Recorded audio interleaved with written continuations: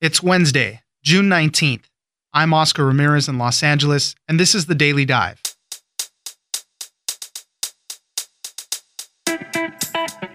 Acting Defense Secretary Patrick Shanahan is out and will withdraw from the nomination process to be permanent Defense Secretary, after it was reported by USA Today that the FBI is examining a 2010 domestic fight between Shanahan and his former wife, where accounts differ as to who the aggressor was. Army Secretary Mark Esper will take over for Shanahan. Tom Vandenbroek, Pentagon correspondent for USA Today, joins us for all the details. Next, President Trump, in a tweet, signaled that mass immigration arrests are starting next week. It was a plan that was being formulated, but the operation was not imminent. The arrests will target individuals who have final deportation orders and will include families. Maria Sacchetti, immigration reporter for The Washington Post, details what we know about the plan. Finally, the future of food delivery may be starting this summer, and Uber wants your next Big Mac to be delivered by drone. The food delivery business is expected to be $76 billion in 2022, and Uber is betting that drone deliveries will be a big part of that, which could even change the way kitchens operate. Kate Crater, food editor at Bloomberg News, was at the first test flight and will tell us how it all works. It's news without the noise. Let's dive in. 911, do you have an emergency? My husband's throwing punches at me. Do you need medics? What? Do you need I don't medics? need a medic. Okay. I need you guys to get him out of the house. Okay. And what's his Tell name? me how this goes. What? What's your husband's name? His name is Patrick Shanahan. Joining us now is Tom Vandenbroek, Pentagon correspondent for USA Today. President Donald Trump on Tuesday said he was replacing Acting Defense Secretary Patrick Shanahan after it came out that he was under scrutiny by the FBI for a violent fight that he might have had with his wife 9 years ago. They were worried that this would come up in the confirmation process a little bit more. Patrick Shanahan decided he wanted to withdraw his nomination. Army Secretary Mark Esper will be the new acting Secretary of Defense in the meantime. But Tom, tell us a little bit about what the FBI was examining from this 2020 domestic fight that Patrick Shanahan had with his former wife. We have done a lot of reporting on this and talked to a bunch of folks surrounding Shanahan, including his ex-wife and his children, about this. And they were looking in particular at an incident from 2010 in which the two of them had been out at a friend's house for dinner and had been drinking, came home, and an argument broke out, and they started fighting. She alleges that Shanahan and she were wrestling over a briefcase, the contents of which we don't know, and Right. We don't know why they were wrestling over it, but that he punched her in an attempt to wrest the briefcase from her. He maintains that he didn't hit her, he never laid a hand on her, and that she struck him 10 to 20 times. The police arrived and arrested her, but later dropped charges. The FBI wanted to revisit this case because of unresolved questions about who may have been at fault for the fight itself and whether or not Shanahan had punched her. The thing with this is it happened 9 years ago, so there's a lot of it already out there. We have a 911 call where his wife called and you know, in the call, she's saying that he punched me several times. He's trying to punch me. He's trying to intimidate me. All of these types of things. But what ended up happening, while there was differing accounts, they both said that each other was hitting the other one. When the police got there and saw what was happening, she ended up being arrested and charged with domestic violence in that case, just because of what the evidence at the time was showing. Tell us a little bit about that. He had a slightly bloody nose, and he had a cut on his hand. She maintained that he had struck her in the stomach, but had no evidence of being struck. I mean, she had no evident bruisings. And she had blood on her arms that the police believed was consistent with her taking swings at him. So they arrested and charged her with it. But again, due to lack of proof, prosecutors dropped that case. Really what it comes down to is whom you believe in this case, because there were only two witnesses to it, he and she. And she has some credibility problems in that she acknowledges having some mental illness. And they were both, according to the police, drunk at the time of this fight. The other twist in that, though, was that their 15-year-old son at the time was also present, and he signed some type of statement for his mother's lawyer at the time, recounting that there was a physical struggle, and although he didn't see either parent strike the other, later he recanted that. He said that he was coerced by his mother at the time. He was just following what his mother said to do, and that's why he submitted this letter. Right, and that was some of the reporting that we got just this weekend from them in talking to the son, who said that he had been the victim of, verbal and physical abuse from his mother, and that she had forced him to sign this declaration that contained allegations that he came to her aid because he said that Shanahan was striking his wife. But he wanted to recant that. So we talked to him and discussed some of the issues with him, and he said that he felt coerced into making that statement.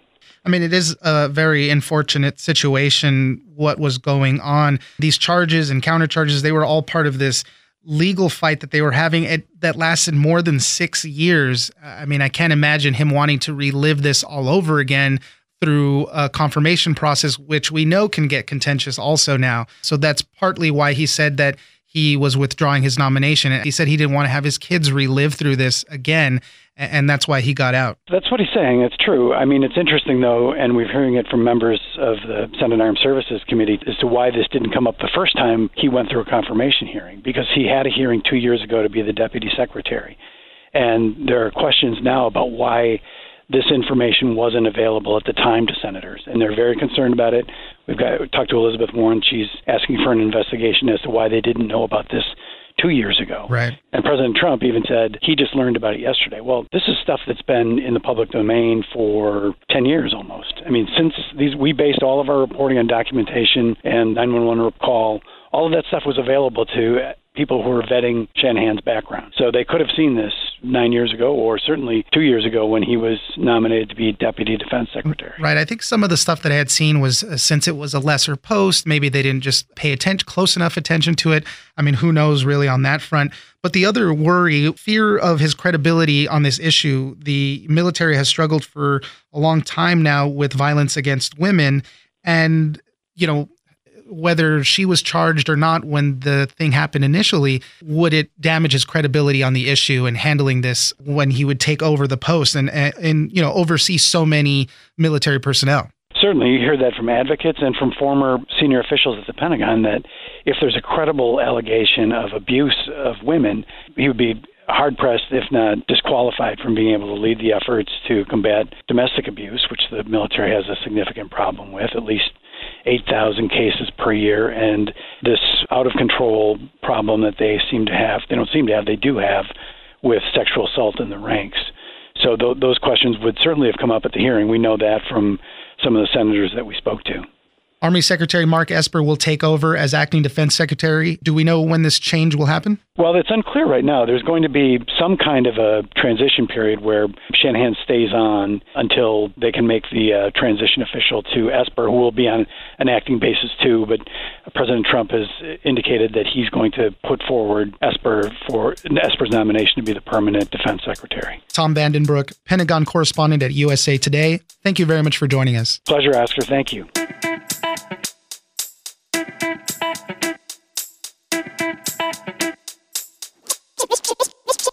Well, they know, and they're going to start next week. And when people come into our country and they come in illegally, they have to go out. Joining us now is Maria Sacchetti, immigration reporter for The Washington Post. So the tweet came in on Monday night. Next week, ICE will begin the process of removing millions of illegal aliens who have illicitly found their way into the United States. They will be removed as fast as they come in. This is a tweet from the president announcing a plan for mass arrests of immigrants in the country. It threw off his own department, always keeping them on their toes. What do we know about this announcement? We know that something may happen, definitely not the scale of millions of people. I simply just doesn't have the staff or facilities to hold that many people. At their peak in 2012, they deported 400,000 people for the entire fiscal year, and they haven't come close to that since. These large-scale ICE enforcement operations are typically kept secret. You don't want to tip your hat. You don't want the people that you're coming after actually know that something is coming.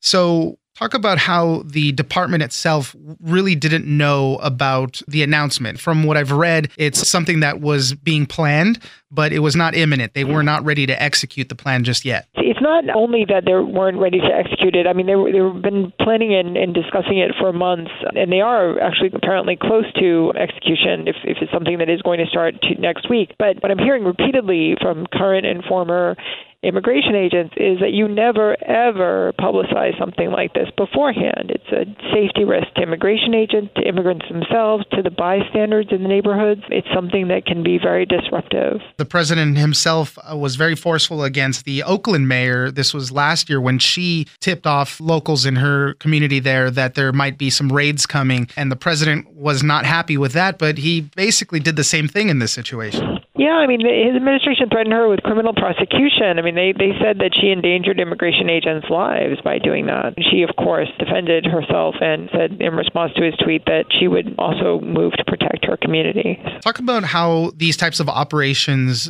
usually work. It requires a lot of people to execute between U.S. agents and ICE and then local law enforcement also. And then talk about who this enforcement would be targeting specifically. What we're hearing is that it would be family units. It would be an attempt to send a signal to folks in Central America who are considering migrating with their children because in the past they've been likely to be released in the United States, that actually the U.S. government will enforce the law and will deport people. But there are big questions. You know, someone was telling me, a former ICE official was telling me that there are a lot of sensitivities that go into apprehending families. I mean, you're talking about a lot of small children with their parents. There's just a lot of questions about how this will actually work.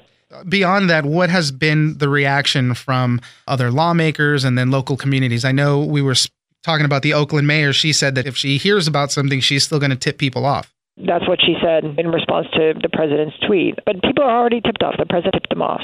So everybody is on guard. Everybody is aware. And I don't know how it will play out. I don't know how they're planning to do it, whether they will separate parents and children, because in reality, you know, the children could also have deportation orders. There are a lot of big questions here. And there's concern because the Trump administration has not had a record of planning these things well. Like family separation is just one example of that last year. And so the question is, how is this going to play out? I mean, where are you going to put people, for example? Right. Like if you have children, you know, if you have children with deportation orders and parents with deportation orders in Atlanta, for example, well, there isn't family detention there. So where are you going to put them? You know, or Milwaukee or Miami, you know, I mean, it's mainly in Texas. So are you going to have the planes, you know, to put people on planes? How is that going to work? What will the logistics be? All these things have very practical impacts, and they're coming at a time when the agency is completely overwhelmed at the border and detaining the highest number of people they've ever detained in U.S. history. Yeah, the numbers are staggering on that. According to Homeland Security officials, nearly all unauthorized migrants who came to the U.S. in 2017 in family groups remain present in the country. So this is kind of people who they might be going for with this. The last question I wanted to ask was, from some of the reporting I've seen, former Homeland Security Kirstjen Nielsen had rejected this plan because the policy of the department was to prioritize criminals for deportation. And then again, back to the optics, she knew that it would look bad. Are these part of the reasons why she left? We know that there's a new group of people in there, and that's why these new plans are being worked on. But just speak about that a little bit. My understanding was the issue was about the coordination and the preparation for it. I mean, that was like, how are they going to carry it out? What about the resources for it? You know, as you know, they've been asking for budget increases, and so that's been a real issue. I mean, there are real operational challenges in something like this, and you want to carry it out correctly, not in a way that is, you know, harkens back to the family separation debacle that the administration had. Well, the cat is out of the bag now, and like I said, everybody's going to be on the watch for any movement in this arena. Maria Sacchetti, immigration reporter for The Washington Post, thank you very much for joining us. Thank you both.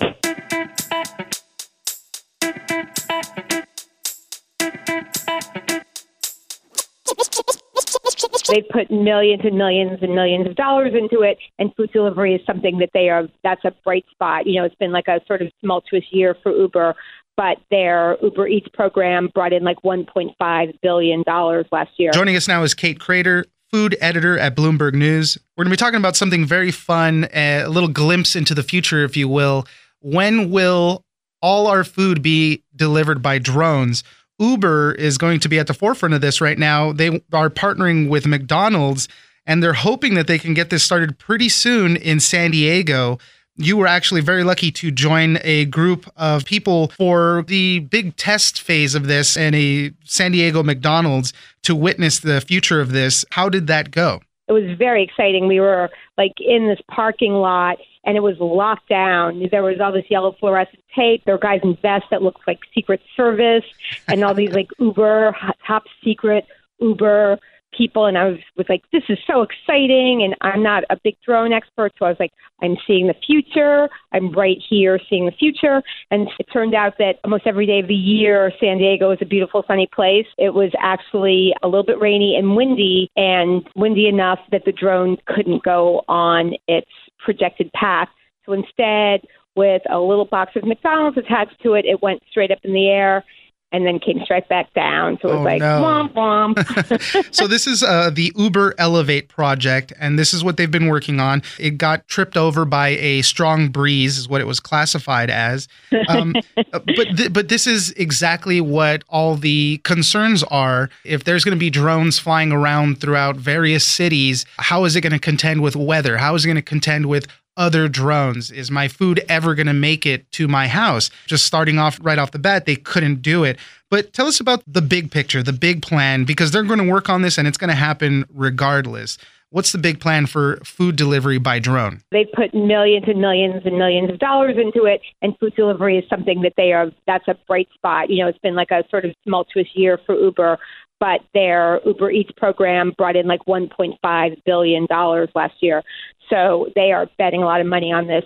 And when drones are working properly, I saw one that was basically off the shelf, a little bit customized, but they're unveiling a customized one later this year that will be able to go 70 miles per hour, up to 70 miles per hour, wow, and be stronger. It would have the one that they're going to unveil would have been able to withstand the winds that this one couldn't. And the reason they're testing in San Diego is because it's a good place for drone testing. It's general. The weather's nice. There's a big military presence, so there's a lot of supervision. There's also this University of San Diego is doing a lot of testing on drones, so there's a lot of smart people working on it. And so the city of San Diego was selected by the FAA to conduct testing, and they in turn tapped Uber to work with them on these projects. So you've been hearing a lot about flying cars, but Uber's been working almost as hard on drone food delivery. The food delivery business is estimated to increase 12% a year to $76 billion in 2022. So this is something that they want to get on top of. Where are they on the regulatory part of it? I know Google has approval from the FAA already to have unmanned commercial deliveries. Amazon is doing the same. I don't know where they are at as far as they go. Where is Uber at? Uber says, and Uber's pretty careful about this stuff. Uber is not a company that overpromises. They think that they are a month or so away from FAA approval, and they have a couple FAA people on staff, former FAA employees, and they're working very closely with them to get this moving. So I actually would bet, if you wanted to make a bet with me, Oscar, I would bet that they would have approval in like the next month or two to start commercial testing. And how do they envision this whole thing will work? Because a drone is not going to take off from McDonald's and stop right in front of your house or drop it off at your doorstep. That's not going to happen.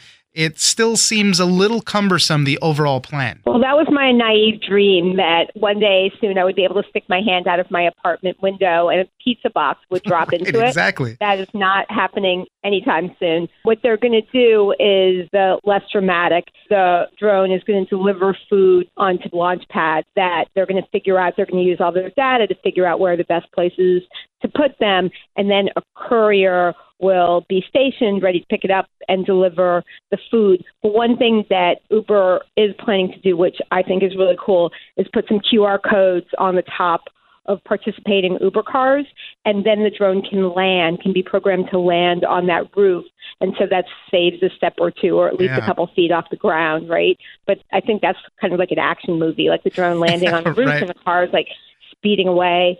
What do they say about cost? How much is a delivery by drone going to cost? They are saying that it's going to be consistent with what their regular delivery is, which in San Diego, where I saw the test, can go up to $850, which is no small thing.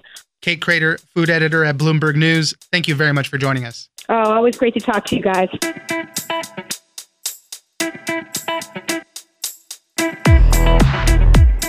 That's it for today.